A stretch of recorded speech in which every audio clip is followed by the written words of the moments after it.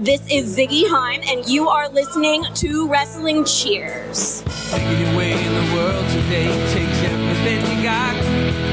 Taking a break from all your worries sure would help a lot. Wouldn't you like to get away? Sometimes you want to go where everybody knows your name, and they're always glad you came. You want to go where you can see that troubles are all the same. You want to go where everybody knows your name. And welcome back to Wrestling Cheers, where everybody knows your name, especially when you're doing the favor. This is Wrestling Cheers. We like to talk about things going on the Northeast Ohio independent wrestling scene. We preview shows, we review shows, and sometimes we even have interviews along the way. This is an interview with Eric Brown from the Doing the Favor podcast. My name is Justin Summers, your host, and Wrestling Cheers is brought to you by the Trending Topics Network and Midwest Territory. Please rate, review, and subscribe wherever this is fine podcast, whether it be Apple Podcast, Google Podcast, Stitcher, TuneIn, YouTube, Spotify, iHeartRadio, or Podbean, WrestlingCheers.podbean.com. Find us on Facebook, Twitter, and Instagram, Facebook.com/WrestlingCheers, Twitter.com/WrestlingCheers, and Instagram.com/WrestlingCheers. Email, if you so choose to desire, WrestlingCheers@gmail.com, and we have the merch store over at WhatAmaneuver.net. Like I said, this is an interview with Eric Brown from Doing the Favor, a newer friend here on Wrestling Cheers, and we have him on the line right now. Eric, how's it going this evening? It's going real well, man. Thank you, Justin, for having me. It's a pleasure to be here with you, and I'm excited to do the show. So we have a lot of topics that we can get into because I think me and you are a lot alike. We're both, wrestling fans who are also figure collectors from the Northeast Ohio area, and we have the unlucky trait of being Cleveland fans.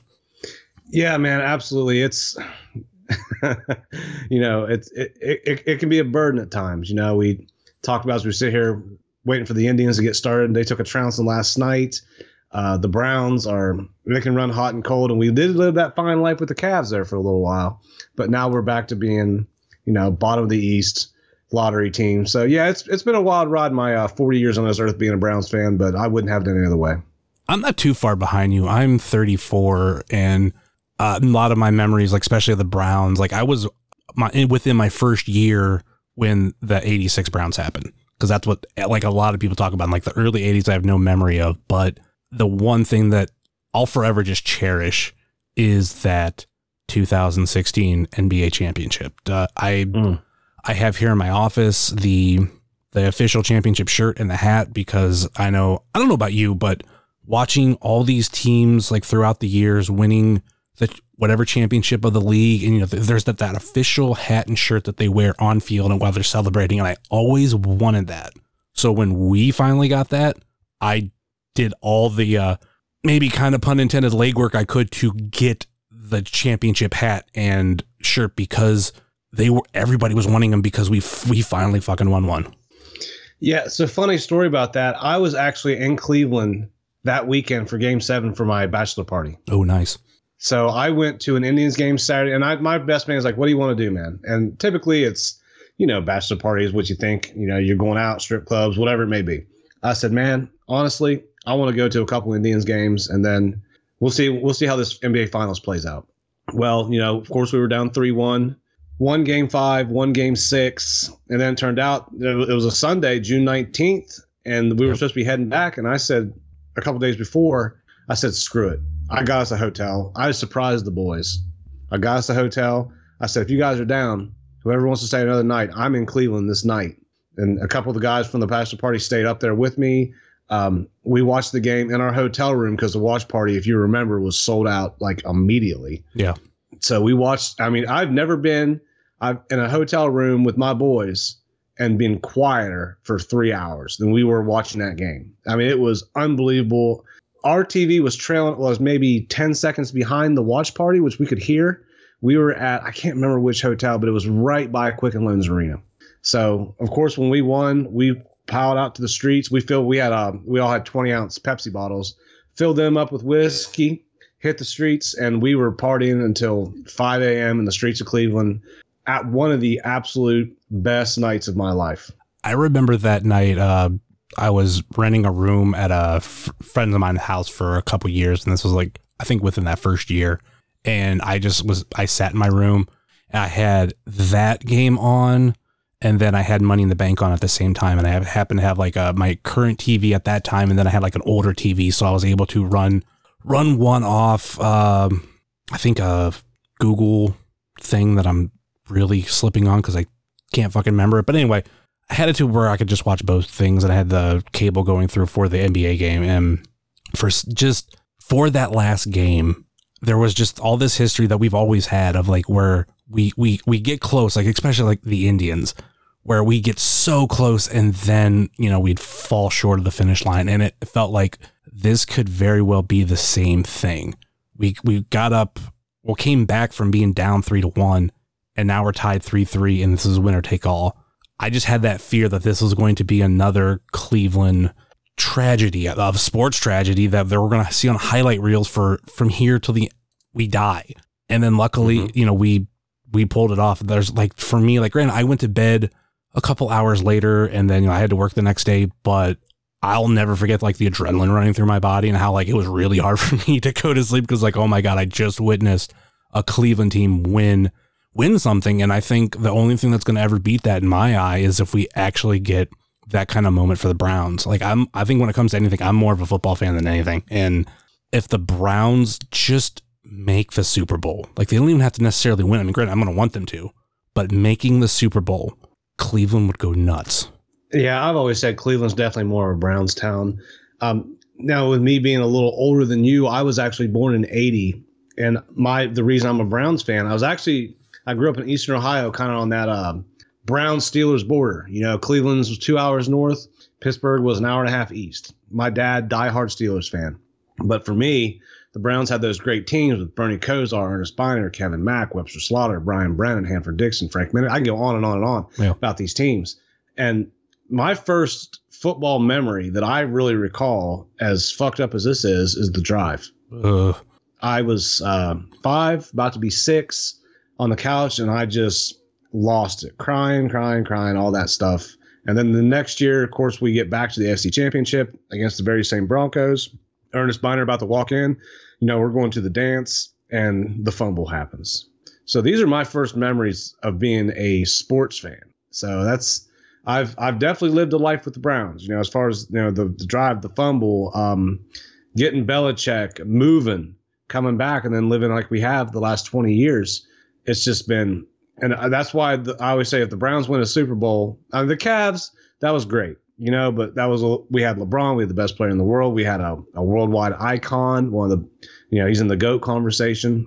The Indians, we had those great teams in the 90s. Unfortunately, we weren't able to pull it off in 95 or 97. Then 2016, obviously, the 3-1 lead happened. But the Browns have definitely put me through some more suffering than any of my other teams. And I think just not just Cleveland, but our country is just so football crazy. And with the Browns being a perennial joke, like we have been, we've been the butt of many jokes. And if we win one, that's going to be our moment. That's going to be something we'll always hang on to. And I think I would love to see the fans of Cleveland get that, because I think they would cherish it. They would embrace it. I've been in Cleveland when we won a championship, and it was absolutely beautiful when the Cavs won. I've never been in a place where everyone was so unified and everybody was getting along, and no trouble was really happening. It was a great, great scene. And I just think the Browns would be times 5. I really do. Like, people organized a parade when we went 0-16. Imagine just making the Super Bowl. Like, we're like I said, we're gonna go nuts. It's Northeast Ohio, I think as a whole is a very football centric area, which, I mean, people got to realize too.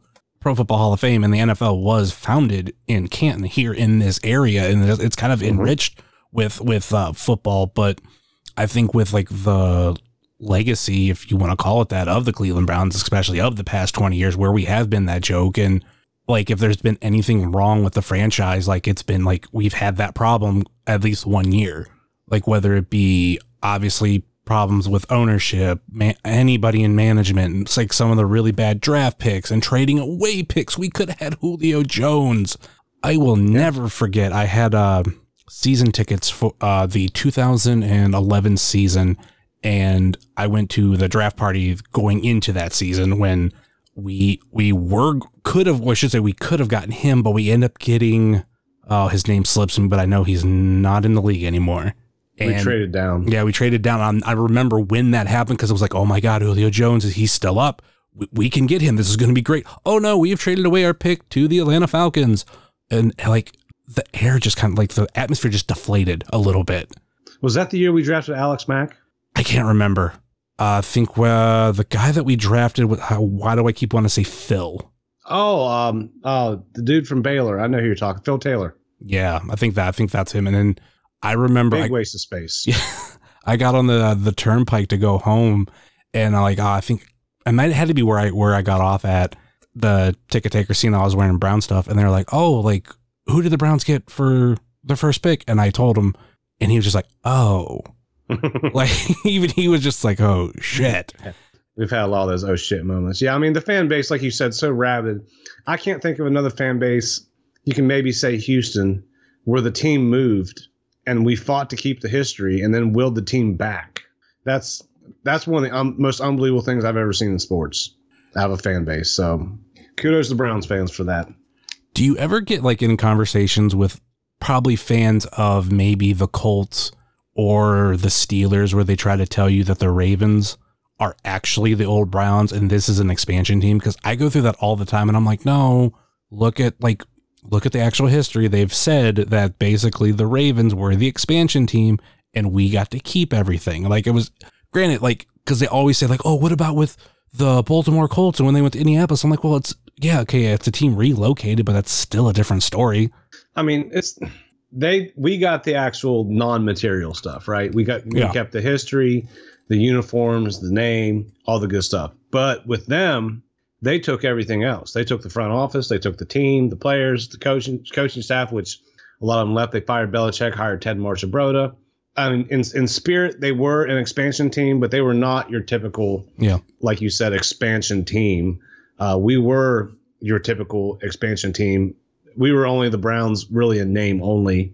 You could have any city in the world that had a new franchise. That's what we were. We had to start completely from scratch. We got to keep our history and, like I said, all the non-material stuff. I've had Steelers fans. I mean, I grew up in Eastern Ohio, in between Steubenville and New Philadelphia. That's where I grew up. Okay. So a lot like the local newspaper we got out of New Philadelphia at our house covered the Browns, but the channel 7 and 9 I got with the rabbit ears came out of Steubenville and Wheeling, covered the Steelers, obviously. So, it was a little strange in that sense. I know a lot of people who are, for baseball, for instance, Indians and Pirates fans. I myself, I enjoy the Pirates. I always have, just because I went to a lot of their games as kids. But football, you draw that line in the sand. But I was excited to get us back, and then, the next 20 years happened. Is it kind of sad that Baker Mayfield is, at least in my opinion, he's the best quarterback we've had since coming back? In a way, no. I'm very happy that at the very least, he stopped that rotating turnstile to the position. Yeah. You know what I mean? Where we had, that dreaded jersey, which I'm sure you've seen, with all the names on the back. He's been the last one. And he came to us in 2018, and, they tried to hold him off as long as they could, but once Tyrod went down, Baker stepped in, played well his rookie year, set records, set the touchdown record, took us to a 7-win season, 7-8-1 after an 0-16 season, which was after a 1-15 season, which we talked about before we got on the air. I said this too off the air, we've had so much instability within the organization, especially since he got there. We're talking about 4 head coaches, 4 offensive coordinators.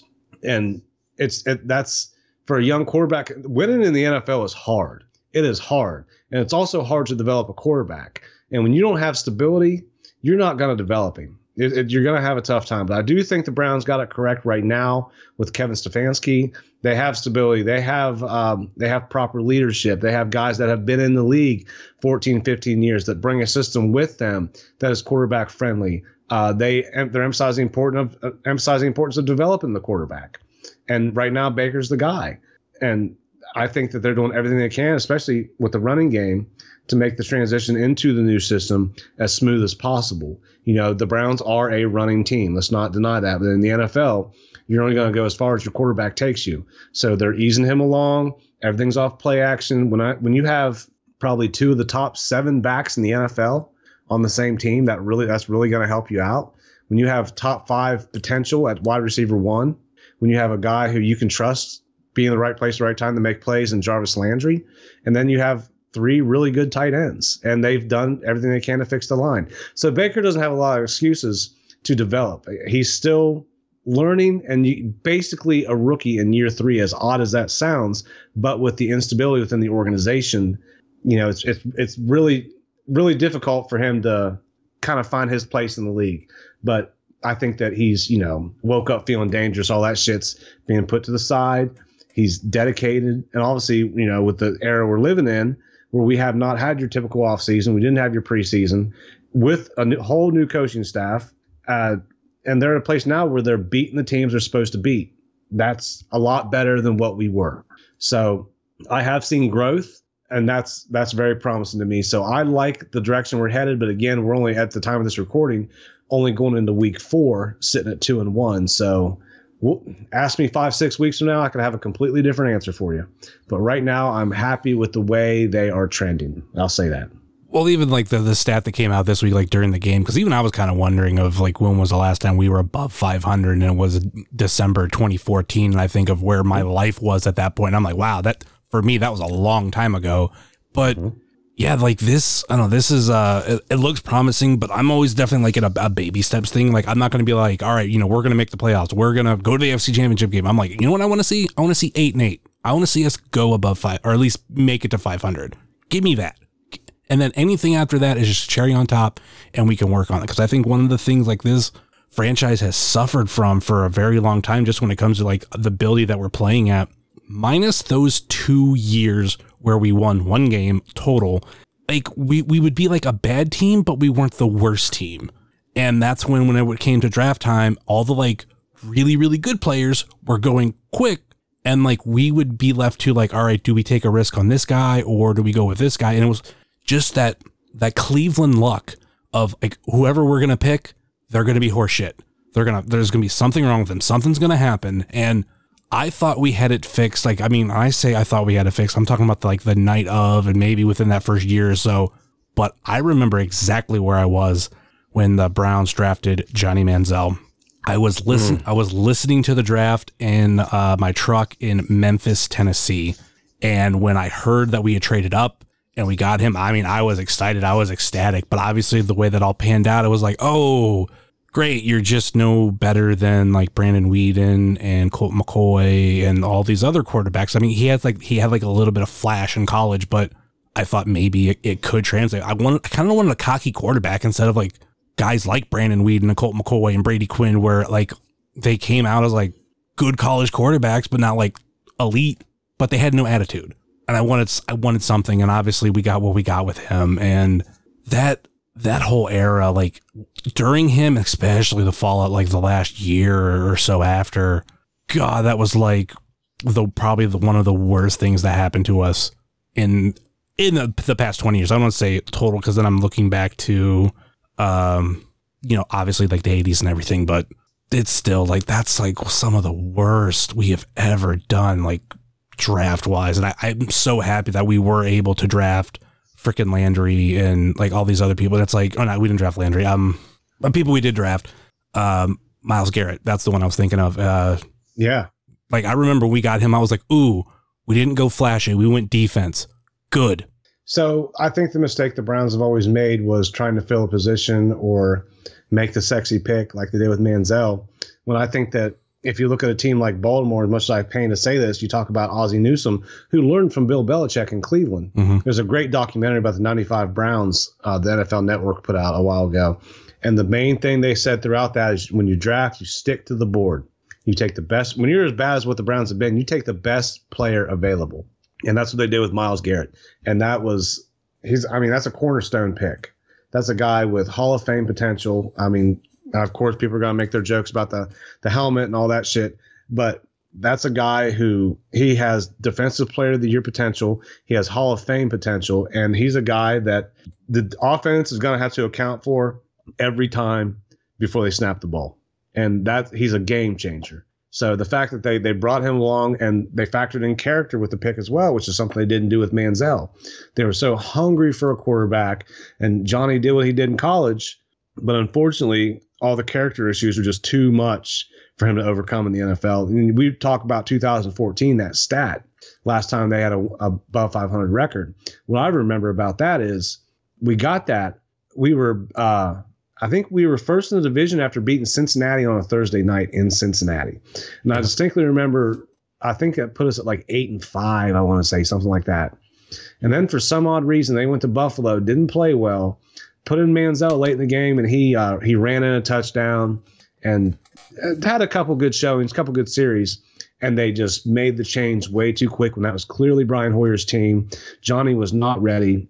Go back to 2007. They drafted Brady Quinn. They wanted to bring him along slowly, and then Derek Anderson comes out of nowhere, has a Pro Bowl season.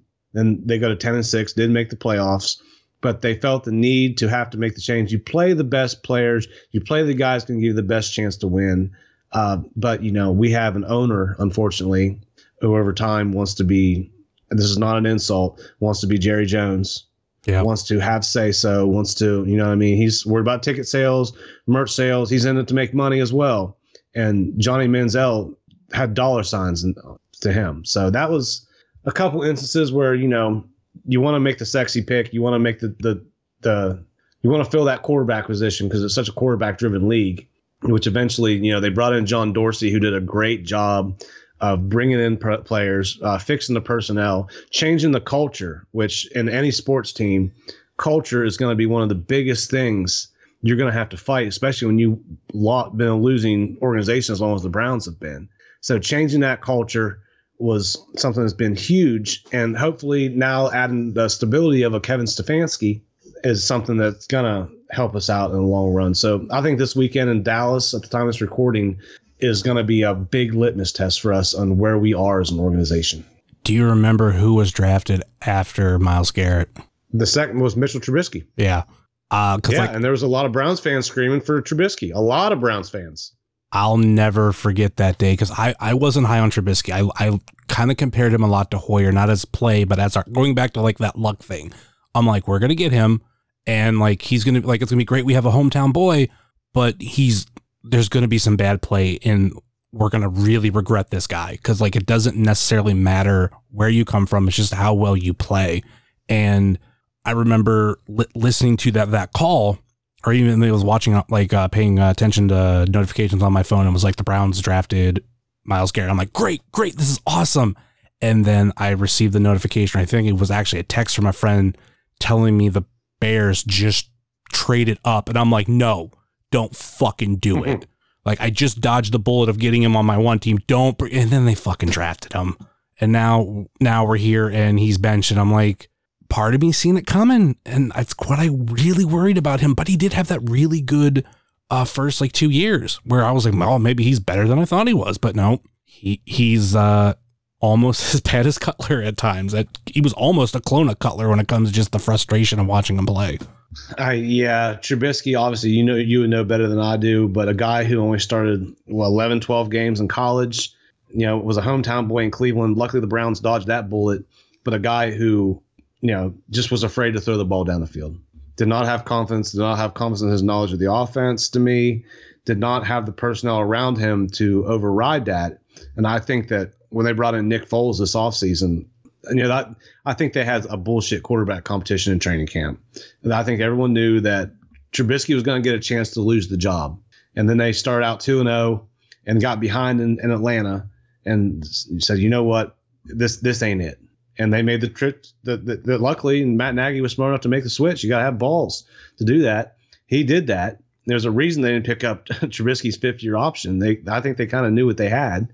And they bring in Foles, lead the comeback. Foles obviously familiar with the offense from his days in Philadelphia and Kansas City with Nagy. So I think that's a natural fit. And I think that we saw that come to fruition in Atlanta with him leading the comeback. So, I'm happy about that because I got Allen Robinson on one of my fantasy teams, and that just flips his value to a whole knowledge. All of a sudden, he's a formidable receiver.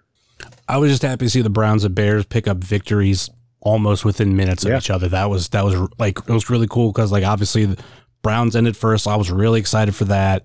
And then like the next game I think they went to was the Bears. And I was like, oh, okay, cool. Like I'm going to chill and I'm going to get to at least watch the end of this and see what we do. And yeah, that felt great. We've talked a lot. Okay, go ahead. The play that I know to talk a little bit more about the Bears, the play that really signified that they made the right move for me was, I'm sure, I don't know who the receiver was, but they were down, I'm going to say 15-yard line, and Atlanta ran a cover 0 all-out blitz. Foles recognized it, was trying to kill the play they had called, and for whatever reason, the center snapped it. As soon as he snapped it, he planted his foot and knowing he's going to take a shot, knowing they got more guys coming than he has protecting, was able to hit that receiver in the end zone for the touchdown. That's a veteran quarterback move in the NFL. That's a tough move. And that, right, Trubisky's not making that play. So to me, it's like, oh yeah, that's their guy now. It'll be interesting to see where the Bears go, but we've talked a lot about football already, like close to a half hour, just football talk. But I wanted to go into like actually a little bit talking about your podcast, because I was introduced to it a couple months back and I started listening. It's obviously really cool to support anybody who's, from the same area and whatnot. But for those who don't know, because there's going to be some people who listen to Doing the Favor that's going to listen to this, which is great. Thank you for the support. But I kind of want to like have people learn a little bit about you and like what Doing the Favor is. So Doing the Favor has definitely been an evolving podcast and something that I hope will always evolve. So me and Barry had a podcast, I want to say around 2012 on Blog Talk. And it was the basic typical Raw SmackDown review, went a long time. It was associated with a Facebook group actually. And it did really good numbers, but it was just everybody from the Facebook group, and we couldn't grow it outside of that. And it was a call-in, which, the Blog Talk format was, It was a call-in show, and people would come in and not get off the air. And it was just, it got to the point to where like I was not enjoying watching wrestling anymore, because I felt like I had to do it to do the show. And that's not what I want wrestling to be for me. So we stopped. But me and Barry always on good. It wasn't like a bad ending or nothing like that. Like me and Barry, I've known Barry for years and years. And we talked, and then what happened was StarCast and All In came about. So I talked to Barry, I was like, you know what? And I asked him and said, hey, man, you want to get All In StarCast? I was into Conrad's podcast, all that shit. And he was, yeah, man, I'll go with you. And Barry lives in Wisconsin. And, of course, all that stuff was taking place in Schaumburg, right outside Chicago, which is kind of halfway. That's a little closer to, I think it's 2 hours for him, 6 hours for me, drive. So we was like, you know what? If I do this, Barry, I want to go all in. I want to get platinum passes to StarCast, good seats all in, all that stuff, which we did. And then it was like, you know what? A fun thing would be to restart the podcast, but talk about our journey going to StarCast and going all in. So we did that. And every week we would talk about what meet and greets we were going to get and the our all in tickets, what it was like getting them. And those are all on Blog Talk somewhere. I have no idea. And we did this, and it was a huge buildup. And unfortunately, on a sour note, as I was packing to go, I got the news that my mom passed. So I was unable to go, and I felt bad. And we had to sell off a lot of our stuff and recoup a lot of we took a hit, but we sold off most of our meet and greets. I mean, I had an eat and greet with Eric Bischoff, meet and greets with everyone from the Elite, MJF, Terry Funk, NWO, Four Horsemen. Some of them I just gave away because I couldn't fucking sell. I just gave them to friends so I knew we were going. And I was like, you know what? Let's keep the podcast going, just because we're going to watch wrestling anyway. So we were doing that, and then we fell back into the rut of the typical Raw, SmackDown pay-per-view review. And again, very quickly, we both grew bored of it. And that was around the time that I discovered Fully Posable and the Major Brothers, their podcast about figures. And I was like, man, I'm into collecting stuff, and I had a few figures I would buy here and there, but listen to them, I just got, pardon the pun, I just got that itch, to get back in that game, just kind of get in that culture. Because one thing I love about wrestling, sports, anything, is the subcultures that exist below it. You know what I mean? With NBA, big NBA fan, and the shoe culture, to where baseball cards and starting lineups and things like that. I've always been intrigued by that kind of stuff. I love collecting. So that's when I fell into collecting hard. And I said, you know what, Barry, this is kind of, and he did too. I said, this is kind of a new passion we have of ours.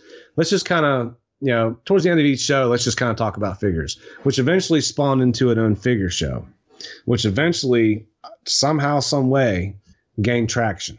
and people started to enjoy it. And I think what happened was people were listening to Fully Posable and the Major Brothers, and they wanted more of that kind of content.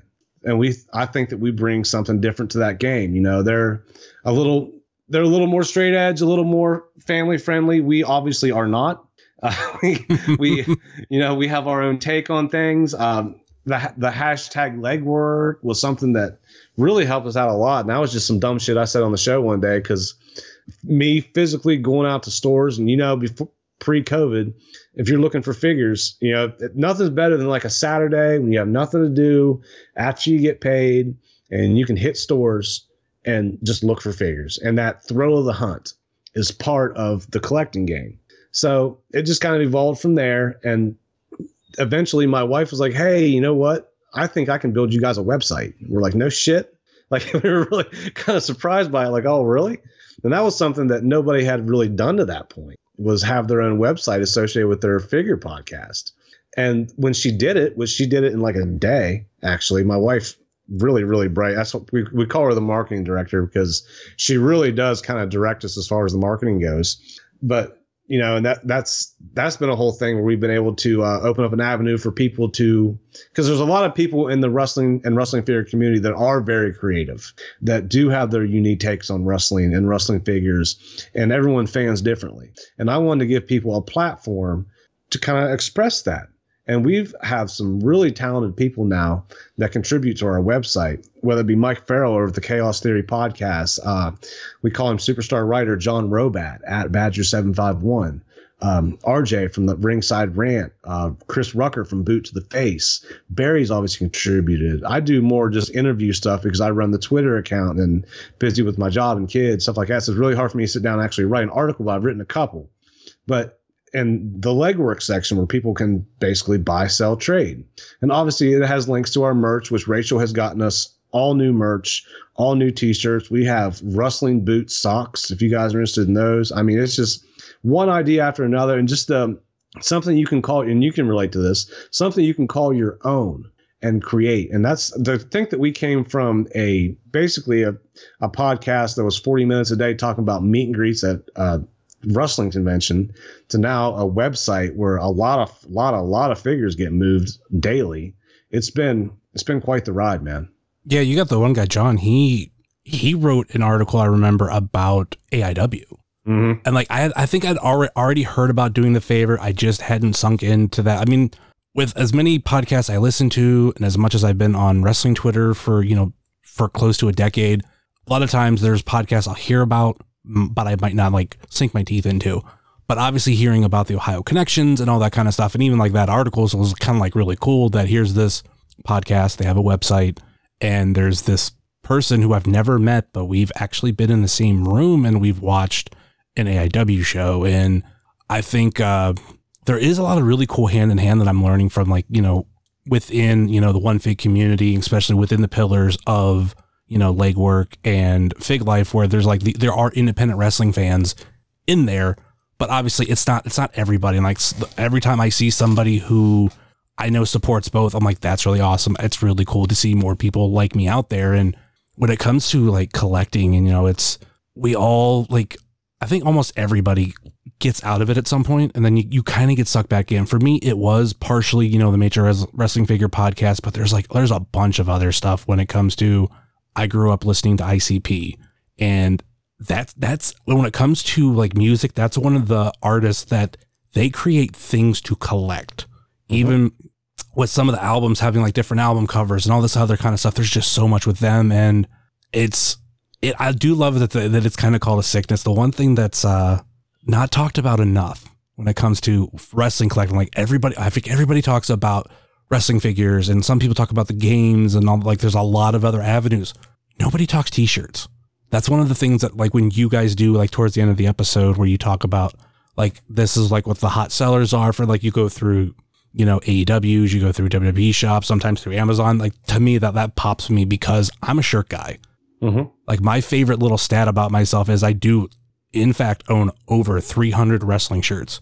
I've had to recently put a lot of them in storage because my closet cannot fit all of them, and that's like just wrestling shirts. And I'm always like buying new stuff, and I got some classics. I still have like an original D-Generation X shirt. I have somewhere, I do believe I still have the Eddie Guerrero Memorial shirt along with I'm Your Poppy. But I mean, I got a lot of the good stuff and I got a lot of weird shit too. Yeah. And that was something that, again, something we wanted to do just to be a little bit different. You know, talking, shop AEW or WWE shop or Amazon was something that obviously it's another subculture like we talked about before.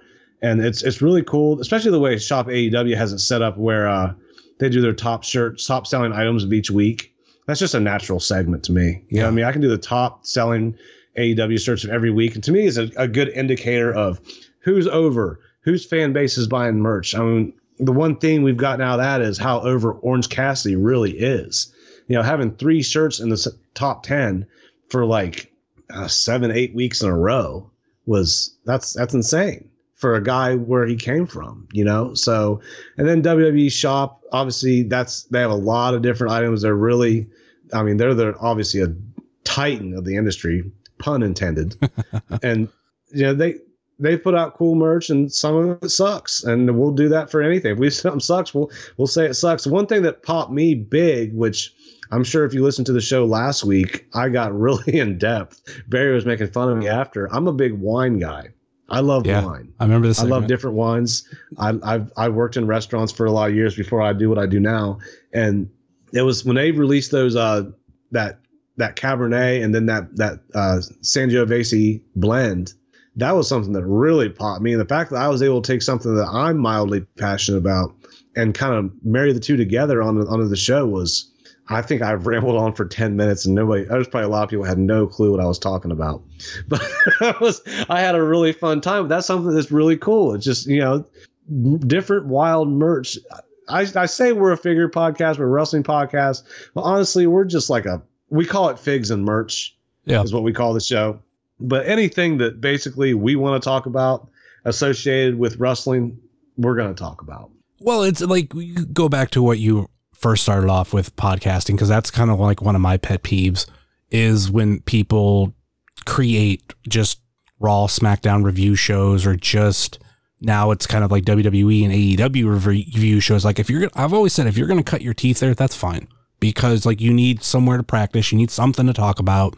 If you love wrestling, that's kind of a natural thing, but kind of what you were saying, like you got to evolve out of that at some point. Like I've had my fair share of podcasts that I've been a part of and whatnot that cover that. I mean, there are podcasts that I listen to that cover that, but at the same time, there's some of them I'm like, you could really not talk about WWE and AEW and still have enough content.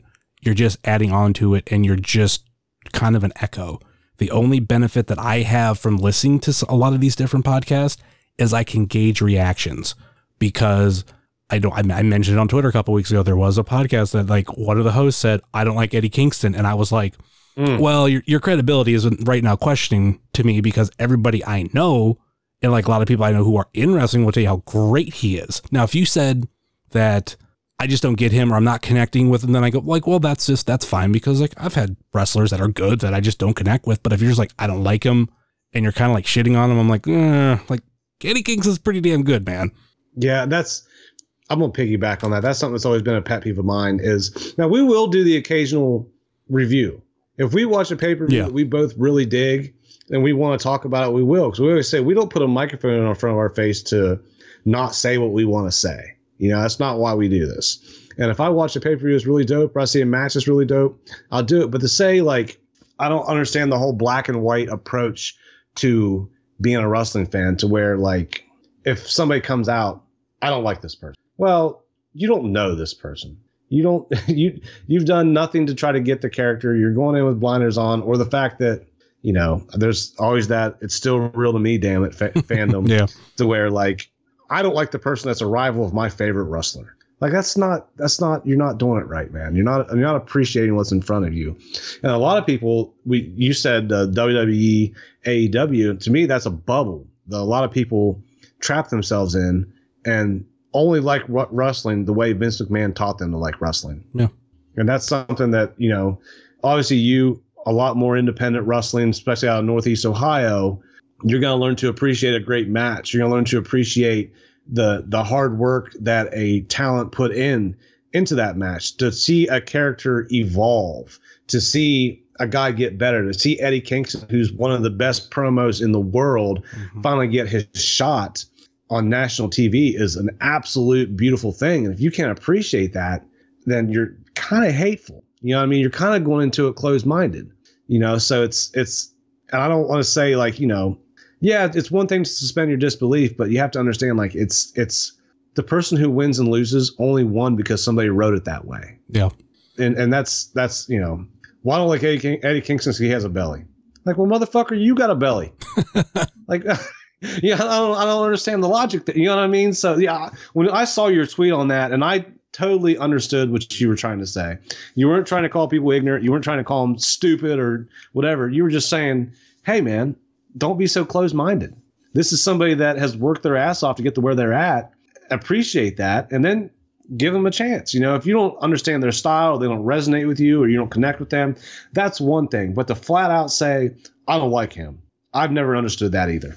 Yeah, I think for me, it was a lot of the credibility of hearing that. I mean, granted, like listening to a lot of podcasts that will talk about, you know, WWE and AEW, I'll hear different reactions, and that is kind of cool to see. I'll hear one podcast talk about things that they didn't like about, you know, Raw Underground, but then maybe someone else has a different spin on like tell you something that they liked about it. I'm like, oh, maybe the other person didn't see it like that. But like, I think with going with a guy like Eddie Kingston, like I've been watching him most of the time. I've been an independent wrestling fan. I think he showed up within my first year of going to AIW, which started in 2011.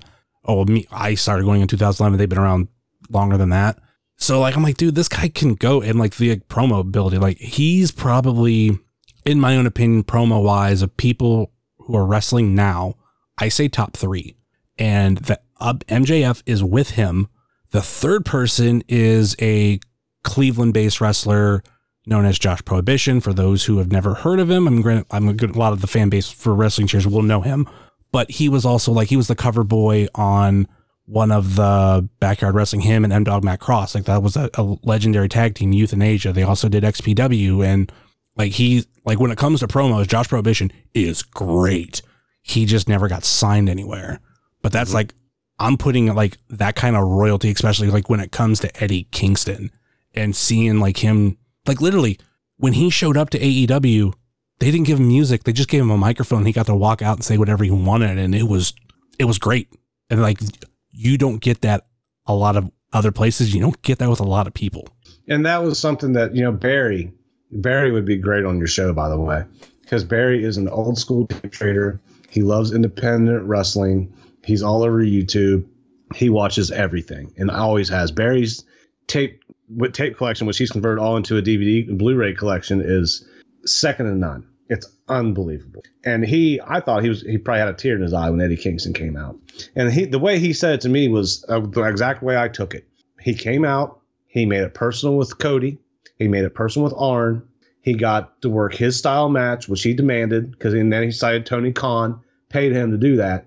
And then after the match, the real promo, which to me was him being hurt because that championship was so important to him. So the people who said, I don't like Eddie Kingston, you're not watching it right. You're not understanding what you're really seeing. You just see a guy who you've never seen before because you only watch wrestling on Monday and Friday nights and sometimes on Wednesdays, so you can bitch about it on Twitter. You don't understand that there's a whole world outside of that. And this is a guy who sold his gear when the COVID hit and thought he was retired, all of a sudden given a chance to be on national TV for the first time in his career. I mean, that's a success story, you know. And I don't know, I'm with you, man. I didn't understand that either. So I'm right there with you. But I think people need to get outside of their bubble sometimes and try new things. You know, there's more wrestling that happens than on Monday, Wednesdays, and Fridays. And I don't think it was talked about as much too. A lot of people don't know Eddie Kingston was going to retire at the end of 2019. Yeah. It was somewhere halfway or towards the end of the year, he changed his mind. So basically he had 2 moments where he almost quit. Mm-hmm. And now it's paid off. He's definitely one of those dudes that I know as soon as he showed up to AEW, I was like, they better fucking sign him. Like if there's anybody that deserves it, it's him. And now, I mean, now that he's signed, I'm really happy. The only other person I'm throwing that kind of support behind, and she probably won't be wrestling, and that's Veda Scott. But I'm a huge Veda Scott fan. And I'm very big Eddie Kingston fan. And also, when I went to, one of the biggest thrills for me, I traveled with Barry a couple times, is we actually did make it to All Out and StarCast in Labor Day 2019. And Barry introduced me to Homicide. Barry knows Homicide. And he pulled me aside at the GCW show. I can't remember what the show was actually called, but there was a lot of talent there. I met, I took a picture with, just like literally bumped into All Ego Ethan Page, chatted with him for a moment, chatted with Orange Cassidy, who made his debut on AEW the next day, chopped it up with Joey Janela a little bit. That's such a intimate scene. But Barry pulled me aside and said, "Hey, I want you to meet somebody," and introduced me to Homicide. I'm like, I didn't fucking know you knew Homicide. And yeah, him and Barry were chopping it up probably about a half hour. You know what I mean? Just like, hey, how you doing, man? This and that. Just to me, that was cool.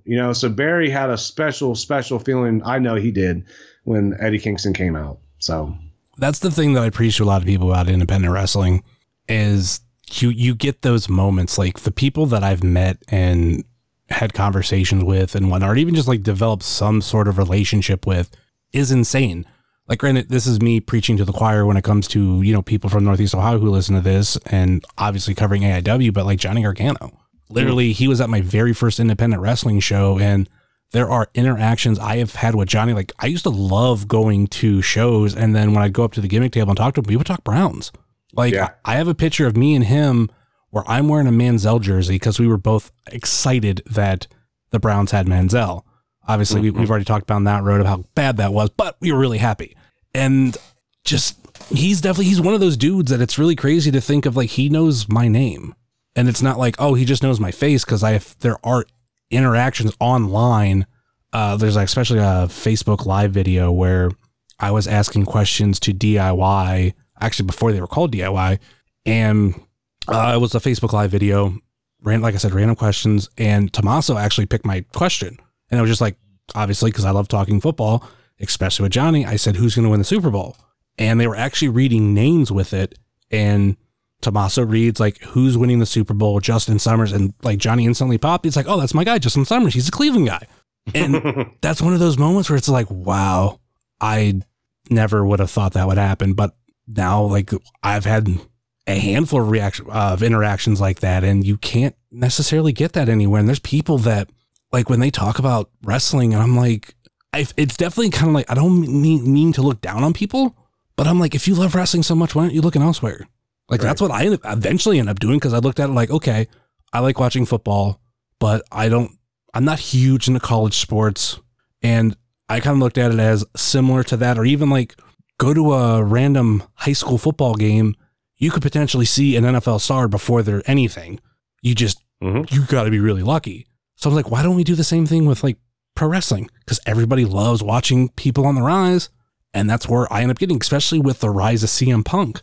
When, he was making it big in WWE and like everything Summer of Punk, I was like, wow, I'm hearing about all this Ring of Honor stuff. I'd heard of Ring of Honor. I just never watched them. And then I was like, well, maybe I should go figure out who the next star is. And literally the two stars that were on my first show, and that stars as in that night, it was Johnny Gargano, number one, and number two, Brody Lee. And Brody Lee was signed within 6 months after that to WWE. And obviously we've seen where his career's gone since then, which is great. I love that we get Brody Lee now. So does it bother you when he signed with AEW and all the WWE stands were like, oh, look at AEW signing WWE guys? Does that bother you because you know where he came from? It gets really repetitive. Like, I don't necessarily pick a side, because there was a good time that I didn't watch WWE or AEW, and it wasn't like I'm against them. I was like, I'm getting tired of the grind of sitting there and watching all this wrestling, because now there's wrestling on every night, and I want time to watch other things, because I was getting behind on like other TV shows and all this other stuff. I was like, I'll take a break. I'll follow everything online and just go with that. But when I do hear those complaints and everything, I'm like, well, you're going to have stars go back and forth. I mean, it's no different if, Brody Lee didn't sign to AEW. He went to the independent scene. It's all these other companies picking up stars. My only big thing when it comes to AEW is making stars, because I know a lot of people who will will be really high on them. And I'm like, well, like, I want to see them make more stars. Like, granted, I say they have 3 stars that they've helped make. 1, I'm so on because they had a little bit of introduction through WWE prior, but the main 2 are MJF and Orange Cassidy. Like, hands down, they were made, or they were helped put into the next atmosphere with AEW. Granted, both of them had followings on the indies. MJF, a story I've told here on the podcast, and it happened here on the podcast. My first interaction with him was I was interviewing Ethan Page, and MJF just crashed it. Picked up a microphone and just started talking. That's how I met MJF. And like, I had no interactions. I kind of heard of him, but I didn't exactly know who he was. But both of those 2 were on the rise. The third person that I'm like, yes and no is Britt Baker. Like, the problem with Britt Baker is, which I love her. I got to watch her here locally, but her face was shown a lot on NXT that I don't know if that helped her or not. But like, her obviously everything with her now is fantastic. Everything with that role model is great. Yeah, the heel turn for me is what really did it for me with her. Like, I don't understand how you can have a babyface dentist. No one likes going to the dentist. No one likes the dentist. The person hurts you. It's uncomfortable. So, to me, I thought that they were leaning on that. But I would agree with you. That's something they need to do more of, is make stars. I would throw Hikaru Shida in that, on the rise. Thunder Rosa coming in has been unbelievable for her. People have gotten to see what she can do.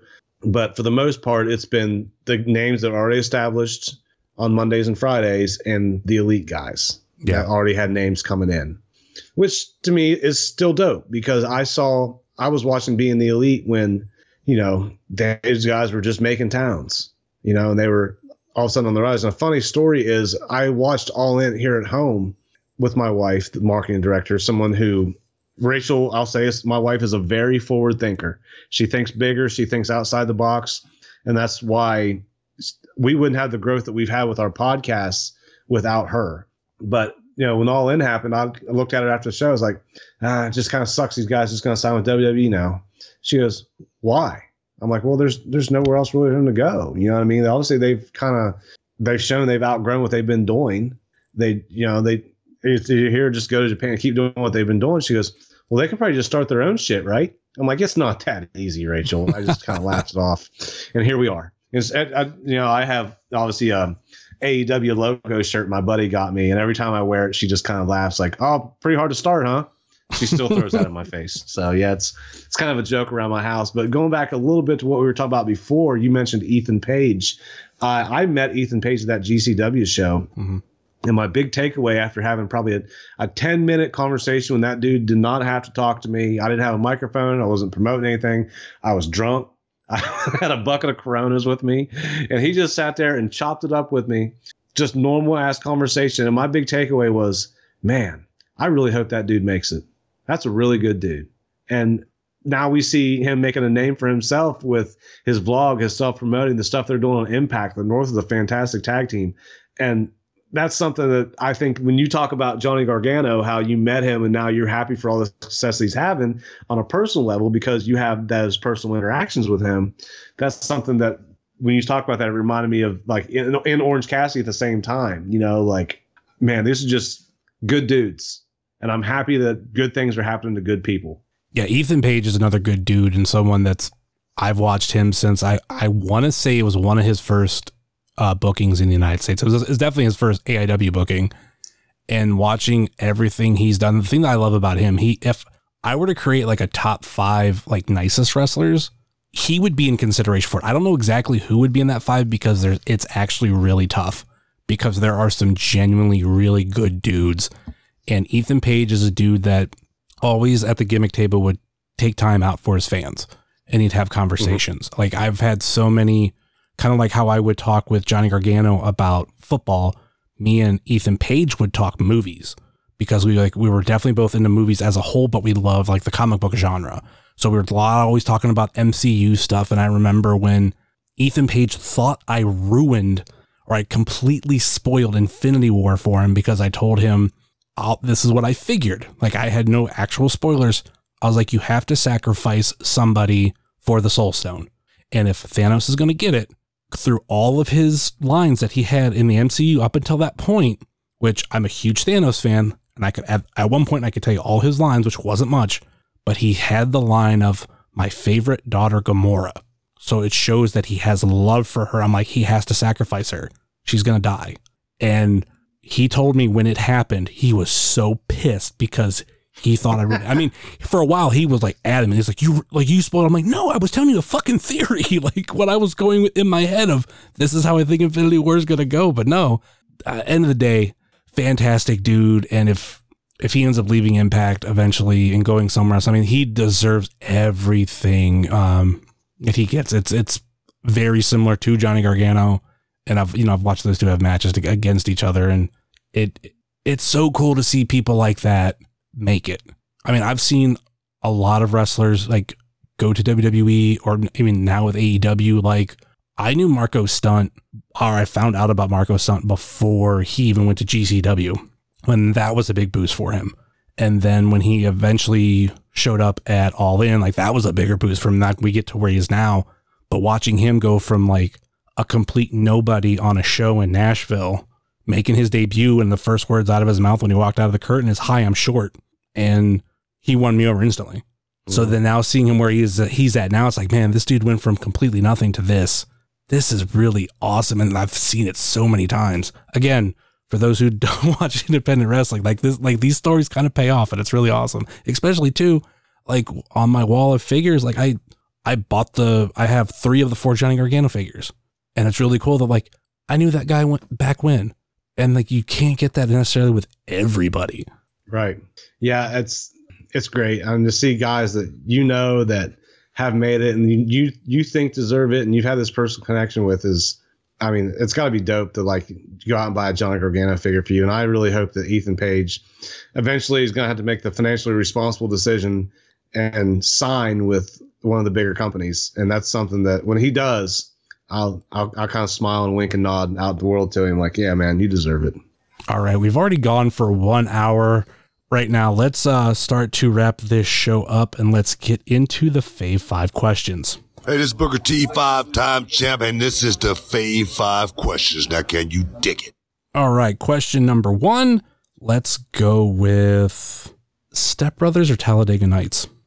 Talladega Nights, to me, I Piss Excellence had me keeled over in the movie theater. That is you're mixing sports competition, a parody of it. It's the whole NASCAR scene. I thought captured it great. I love Will Ferrell. It was funny. It was back in the day. I was living in New Philadelphia, Ohio, and I was working at an Applebee's when that movie came out. So that movie hit me on a lot of different levels. It was hilarious. I Piss Excellence is. There's from those guys being, just like marketing whores. It was just unbelievable. That's a great movie. Because you mentioned Applebee's, I remember the commercial in the middle of the movie. Mm-hmm. Of all the things I talk about that I love about that movie, I always kind of forget about that one. But it's definitely one of the smaller things. To me, I pick Talladega Nights over Step Brothers. I mean, I like Step Brothers. I think Step Brothers is great, but there is that, the NASCAR element to it. And there's all the quotes and the fact of like, that's the movie that came first. So that's kind of, if it wasn't for that, we might not have had Step Brothers. I don't know. There's just so much like, Shake and Bake and all that kind of stuff. I love that movie. Right. All right. Question number 2. It's kind of a staple. I really do love this one. Wings, bone in or out? Bone in. Boneless wings are just chicken nuggets. Yep. Bone in wings. I'm gonna go off a little bit here. This summer I took up a new hobby, which is grilling. So I've been grilling wings. I've been smoking wings. I've experimented with different seasonings. I've experimented with different sauces. I'm actually getting the whole wing and cracking it. So I have the flat and the drum. So I'm trying to do it right. So yeah, I love wings from many different places, but nothing beats what I can make here at home. And when you put your own sweat into it, get the sweat equity and different. I'm talking different charcoals, different wood chips. I bought a new grill. I'm not a handy guy, but I put it together myself. And that's, to me, the whole experience and the whole culture of grilling is something that I've gotten into a little bit. But yeah, it's bone in, or you're just eating the chicken nugget. Do you have a favorite wing sauce to go with it? So right now, for the most part, I try to eat as clean as possible. I do have a little bit of a fast food problem sometimes, but I live by a Whole Foods. So I get their sauces. They're very good.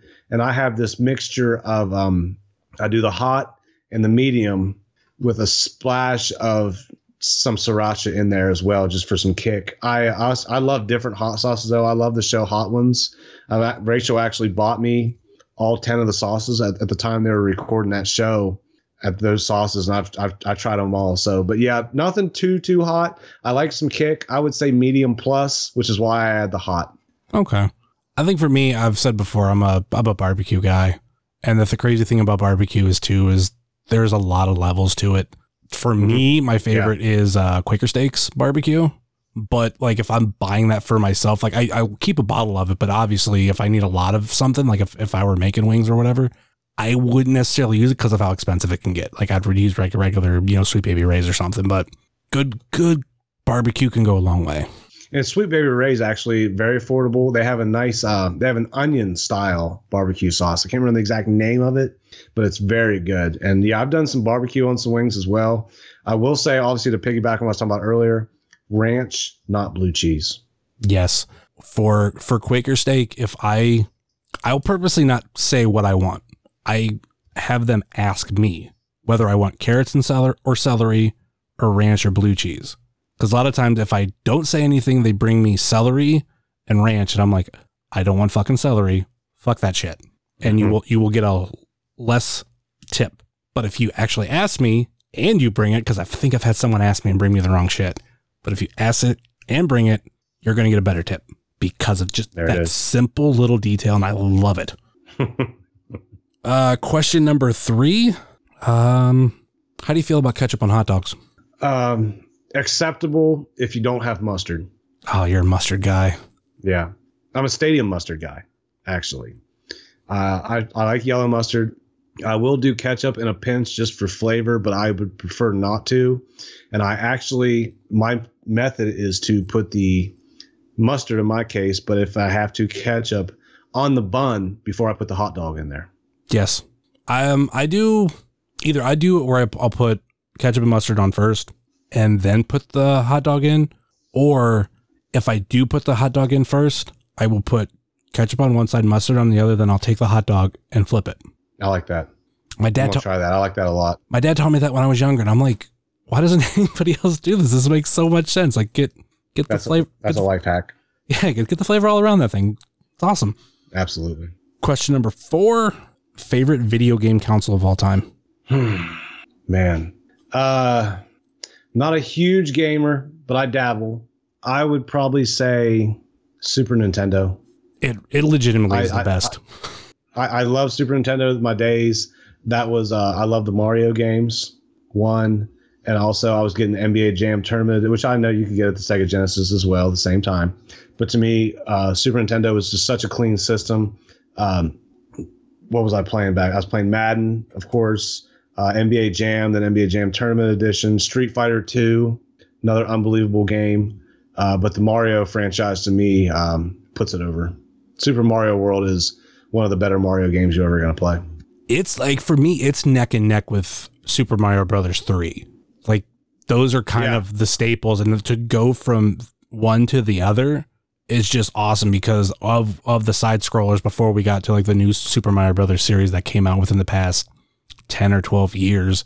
Those were the really, really good two. And I think I kind of lean towards Super Mario World because it was just that little addition of Yoshi that went a long way. And also I love the little haunted houses, like, cause that became its own little puzzle because it wasn't necessarily just, get from the beginning to the end. It was like almost in itself a maze. And those were so much fun.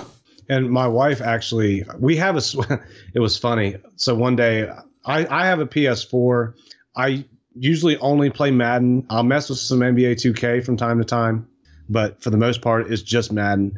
But she sent me out one day and she wanted me to get her a Nintendo because she wanted to play Mario.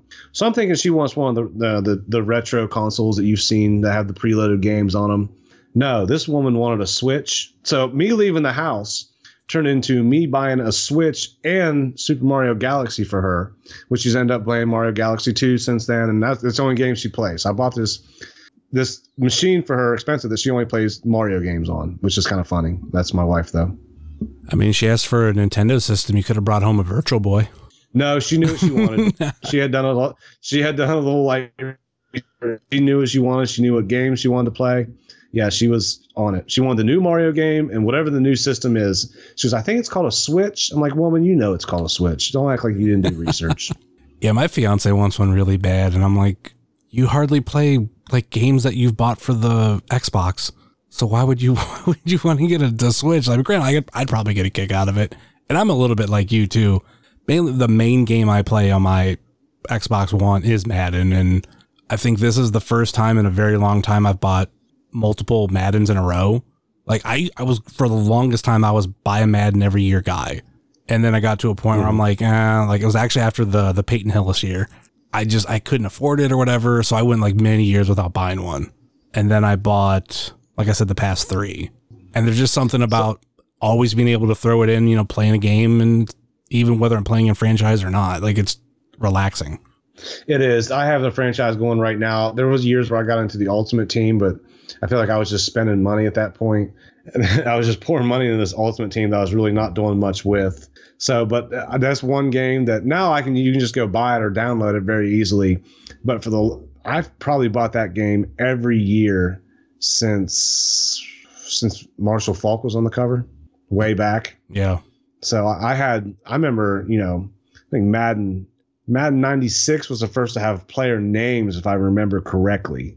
But yeah, I had the original Madden football, Madden 9, took a couple years off, Madden 94, took a year off, Madden 96, and I think I've gotten it every year since 2000, 2001, whatever that was. So I remember I bought Madden 20, which if you bought the special edition had the added bonus of, I think it was like Madden 95. Mm-hmm. Luckily, I think I bought that like secondhand, so I didn't pay like full $100 price, but it like still be able to play 2 games in one. And I really loved Madden 20 because the online was so much fun because you could create like a custom league. Yeah. And not have to do like regular schedules. Just everybody in the league had to play each other. And me and my friends, we created one. We thought, we'll play we thought it was going to be how long we were going to make our season, but it was how many times we had to play each other. And I think we picked like 5, and there was about like 6 of us. So then we had to play each other like 5 times. We're like, oh my God, this sucks. And we've been on some shitty Browns teams. Obviously, we've had shitty Browns teams in our life. So there were many years with the franchise where I was adding some of my favorite players, or stacking up my team, or adding some of my favorite Ohio State guys to my Browns team. Joey Galloway ended up on many of my Browns teams. So yeah, it's just I always say I don't really scratch the surface of what that game can actually do. And anymore, you're just buying new updated rosters because the gameplay hasn't really changed that much. But it's just my own little spoil to myself every year that I get. So I enjoy it. And this year, I go back home. I used to get it in New Philly all the time when I lived back there. And I'll go, if I go home to see, I try to arrange it. And I did this year. It actually worked out where I go home to visit and then go to New Philly to buy the game. So, and I always end up going back there the weekend the game comes out. So just my own little sentimental treat to myself. Yeah, some of those Browns, I kind of forgot about how bad they were. I mean, that's half the reason why. I would say half the reason, but it's like it was a bad benefactor or a benefit that I'm a Bears fan. So some of those years that the Browns were really bad, I'm like, I could play the Bears. Bears are, doing better than the fucking Browns. Right. All right. Question number 5. Is Die Hard a Christmas movie? Yeah, it's a tradition. To me, Christmas is about traditions. Die Hard is a Christmas tradition. So yeah, it is. I've had this conversation. Now, I'm not huge into the Die Hard series, but I've heard this argument, and to me, yeah, it goes hand in hand. This is the version that I have here on the conversation I have here on the show. Is I think when a lot of people say Christmas movie, what they really mean is holiday movie. Is Die Hard a Christmas movie by a lot of definitions? Yes. But is Die Hard a holiday movie? No. And that's the big mix up. I'm the kind of person that when I say Christmas movie, I do mean holiday movie. So to me, Die Hard isn't a Christmas movie, but I've kind of learned how to go, okay, fine, it's a Christmas movie, but look at it from this point of view because I don't consider it in the same vein as like my favorite Christmas movie, Jingle All the Way or Home Alone. Okay. But I do think, Right. I mean, at the end of the day, if you want to, you want to watch it for Christmas or New Year or Christmas Eve or December, whatever, fine, go ahead, have fun. It's not going to be played at my house. We're going to play other movies, and that's fine because I'm not going to berate you for maybe you don't want to watch Jingle All the Way. For me, that's a Christmas Eve tradition, and I love watching it. Right. And I have Good a Turbo Man doll, so it's even better. All right, question number 6 that I tailor around my guest for you. I want to know, what is your current holy grail? Oh, to me, that's pretty easy. It is the Ringside Collectible Legends Macho King. Oh yeah, that's a good one. That's a beautiful figure. I believe it's out of my tax bracket right now. It has shot up. Obviously, COVID prices, it's creeping around 500, which is absolutely wild. To me, Macho Man is my favorite wrestler character. I think Randy Savage is the epitome of what a prototype.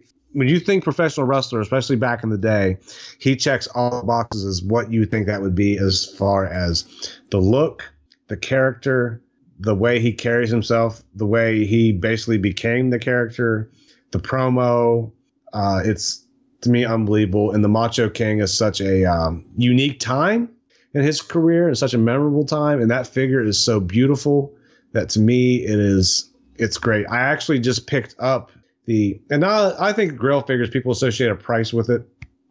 To me, another little small Grail that I had, and I actually just got for a very affordable price, was the Elite 23 Macho Man in the WrestleMania 8 attire, which was after the match with his hair all messed up, which Randy had hair like a bird's nest. We all know that. Yeah.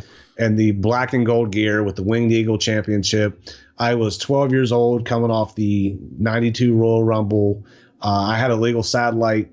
I said this on the show. I almost use the same quote.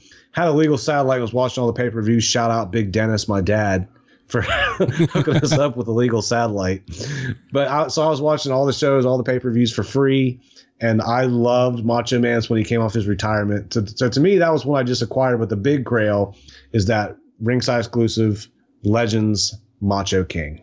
I'm kind of trying to figure out what my grail would be right now. It's fluctuated because I know for the longest time, like outside of wrestling figures, like I'm a minor pop collector, as in I will only collect it on things that I like, but I can be very picky.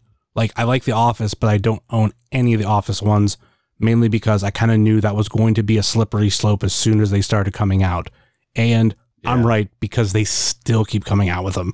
And it would be very expensive.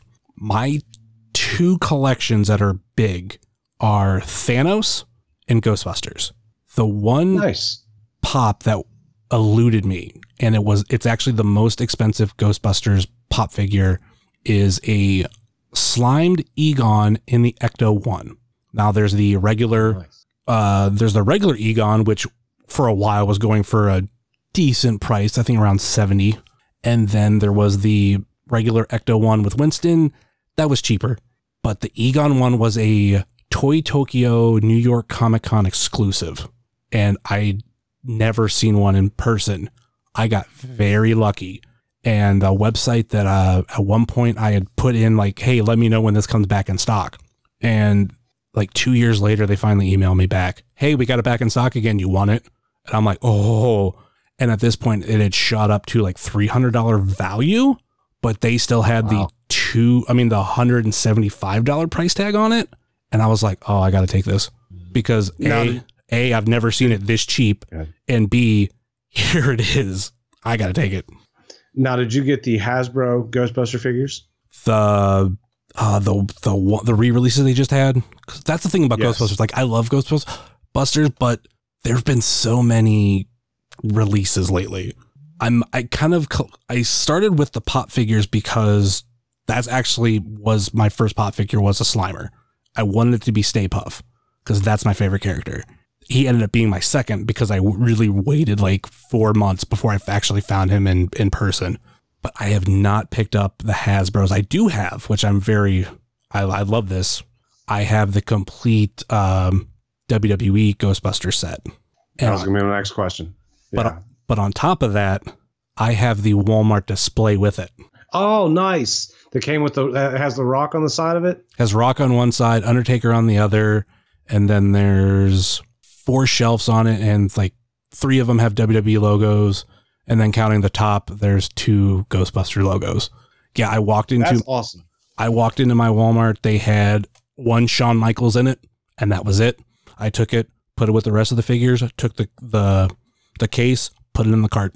And I mean, granted, when I walked out, they were like, "Oh, are you allowed to take this?" I was like, "Yeah, I was told I was. I wasn't." But at the end of the day, I've been told like they were just going to throw it away. So as long as I'm not stealing anything with it, everything was fine. So yeah, I walked out with it, and like it's now it's on my wall. I have all the Ghostbusters in it. The Undertaker's on the top shelf, not the top of it, but the top shelf within it. And then on the top, that's where I have a Ghost Trap, and then actually have some Macho Man. I have the Macho Man pop, like the first one they did with orange tights and orange bandana. A friend of mine gave me that. Kind of go back to what you had mentioned earlier. My mom passed early last year, and I got a care package from a friend of mine, and that was in it. So like that's kind of like special to me. I also have the He-Man Macho Man, but without the shirt. So he just looks like a really cool Macho Man figure. And then I have Ultimate Warrior Hasbro Series 1.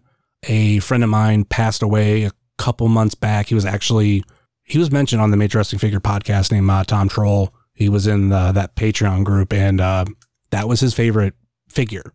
He loved it so much. He had to have at least 20 of them. Oh, I could find the picture where he just had them all on a table. And like, he loved showing that picture of anybody asked, like, what's your favorite Hasbro? What's your favorite wrestling figure? Boom, he'd show that one. So that's kind of like my little memorial thing. But yeah, and then I got some other random Ghostbuster stuff in it too. That's cool. I like that. But other than that, I can't think if I would probably put something that's a wrestling figure that's a grail for me. It's a collection that I haven't officially started, mainly because I know this is going to would be the last one I'd have to get, and it's very expensive. It's the Shawn Michaels, I think it's entrance grates from WrestleMania 12. And I think he comes with... Okay, yeah, I know. Mm-hmm. Okay, that's not the one he comes with all the belts, but he comes with the entrance attire. WrestleMania 12 was on my 10th birthday. Shawn Michaels and Bret Hart are my 2 favorite wrestlers of all time. So that whole match means a lot to me, and I want to start collecting every figure that depicts Shawn Michaels from that show. I have 2 of them. I have Shawn from the Battle Pack, and then I have the one WrestleMania, one that they came out with a couple years ago. But I know I'm missing and I have one of the Jakks figures, and I know I'm missing at least half. Yeah, Barry actually gifted me the Shawn Michaels defining moments where he came out against Undertaker. Whatever was that, 24 or 25, whatever it was. Yeah. And he got that for a very good deal. I mean, less than half of what it's worth now, and it's one of my favorite in my collection. Barry's grail, I'll speak for the other half of my podcast, is the Flashback Harley. Of course, a little newer figure, but that figure, obviously, everyone's talking about how hard that figure was to find. We think there's a stack of them somewhere. Somewhere there's a bunch of Harleys sitting. That's always been discussed, but I've always thought they were going to show up at like Big Lots or something. You know what I mean? But I got every other figure out of that series. I even got the Steamboat sign, but the Harley is the one that eluded both of us. He always says that GBM is holding his Harley for him. So, but that's Barry's. He's a big Harley race fan. He was here within a year before he passed. Maybe even less than that. And that was actually the show was in Akron. Obviously, when AIW comes to Akron, they like to bring big stars because that helps bring people out or people down from Cleveland if they don't normally want to travel. That's where I've seen, Steamboat. We've had Scott Hall, Harley Race, and then there was another show where there was just a bunch of, signings. Like there was my favorite of that entire that day was Tugboat or Typhoon or Fred Ottman, whatever you want to call him, Shockmaster. He was cool as shit. I was like, I want to get the picture. Like we're the new natural disasters. Have you ever met Brian Breaker? I have not. of the Breaker and Bane Power Hour. They have a podcast. Brian Breaker actually was trained by Harley Race, and he actually was Brian Breaker was obviously a worker and was signed with WWE and worked in NXT for a while. Actually had a match on TV with Damian Sandow, but he does a podcast now. We've had him on our show. He's a very good friend of ours. I will have to link you up with him at some point. He's a really good guy. I mean, he's one of those dudes I know of the show, but obviously if you've seen my like tweets where I talk about like shows that I've listened to every day, like I have the list is long, and there's a majority of them that I have some sort of connection to. So like adding people is extremely difficult. I would have to like literally cut friends off, and that's one thing. So one thing that sucks. His show, I'll promote it a little bit because of his connections. He has an interview segment every week, and his interviews. I was lucky enough to be one of them, but he's had like Aiden English, Eric Rowan, dudes that he worked with in NXT, dudes that he's worked the independent circuit in like Oklahoma, Kansas, Missouri, training with under Harley Race. And I think you and him, you guys would be a natural fit. So I think you should maybe give him a shot sometime, and I can definitely link you guys up. He would be probably a great guest for your show, man, because the theme you have with the independent wrestling and things like that, him being an independent wrestler himself is somebody that he would add a lot to what you do. So just a little sidebar. I'll keep that in mind. That kind of like adds a little bit of appeal that I didn't have 5 minutes ago on him. I wonder how much he knows of people that I know from Kansas City, because I know some friends of mine do a podcast there, and they have some connections to that scene. So they're probably everybody, man. They're probably everybody. I'm telling you, he's very well connected. All right, we've almost gone an hour and a half, but it's been fun. Any final thoughts or last minute plugs before we go? You can follow me personally on Twitter at EricBrowden740. Follow the show on Twitter and Instagram at Doing the Favor. Obviously, go to our website, doingthefavor.com. Membership is free $99. Everyone loves that.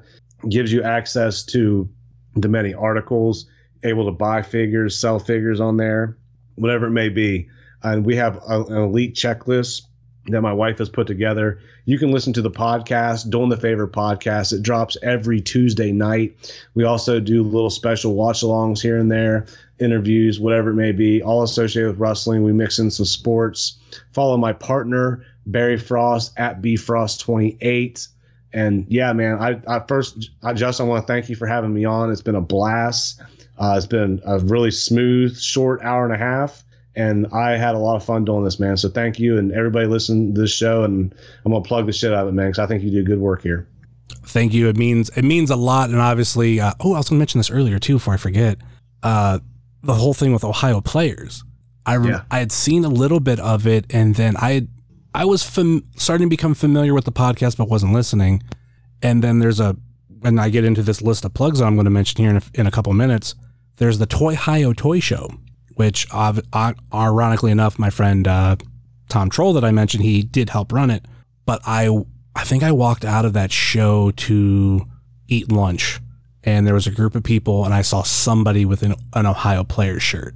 And I don't remember if I had seen that at another toy show yet or not. Like I'd obviously seen the shirt online, but once I seen it at the toy show, I'm like, okay, I see you guys.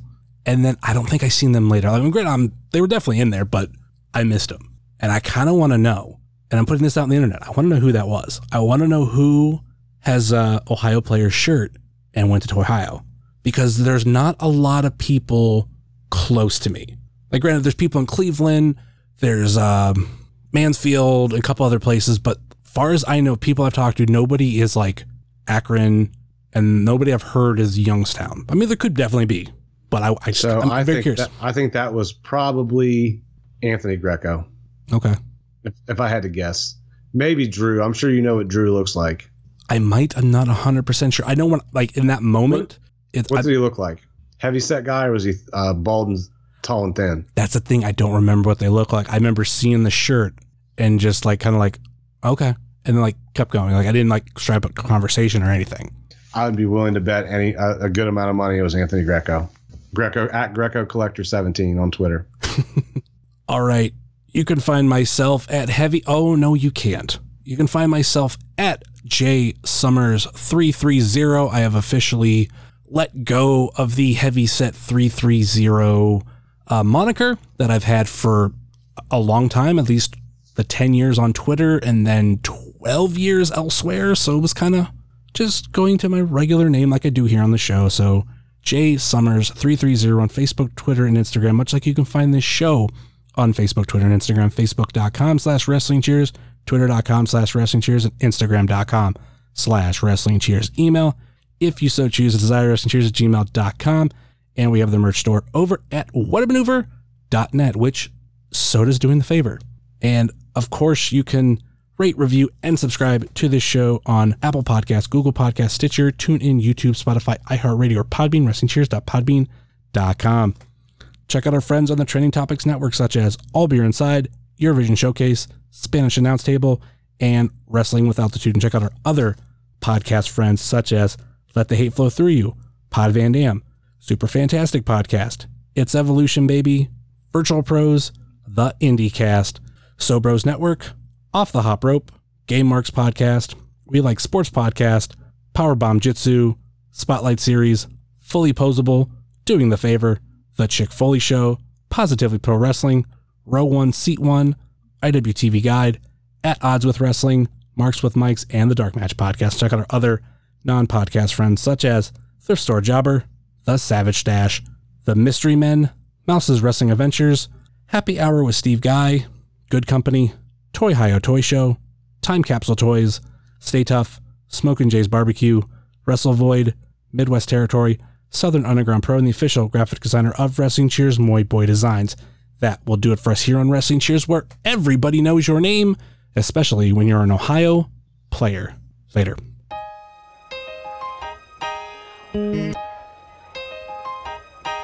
It's the Wrestling Cheers. Get up on your feet, brightening your day in the middle of the week. And you gotta love the show, yeah, you know it holds a title for the best podcast talking wrestling in Ohio.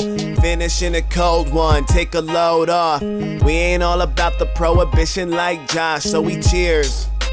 And then we sit back, other shows are in the trash, kinda like they Nick Stapp. Like the name is Matt Justice, wearing all the gold. Wrestling Cheers is coming to a close, the #1 podcast going in the game. And one day everybody's gonna know the name. It's the Wrestling Cheers. This is Platinum Max, signing off. Ohio, good night. The world, good night. We love you, we'll see you next week.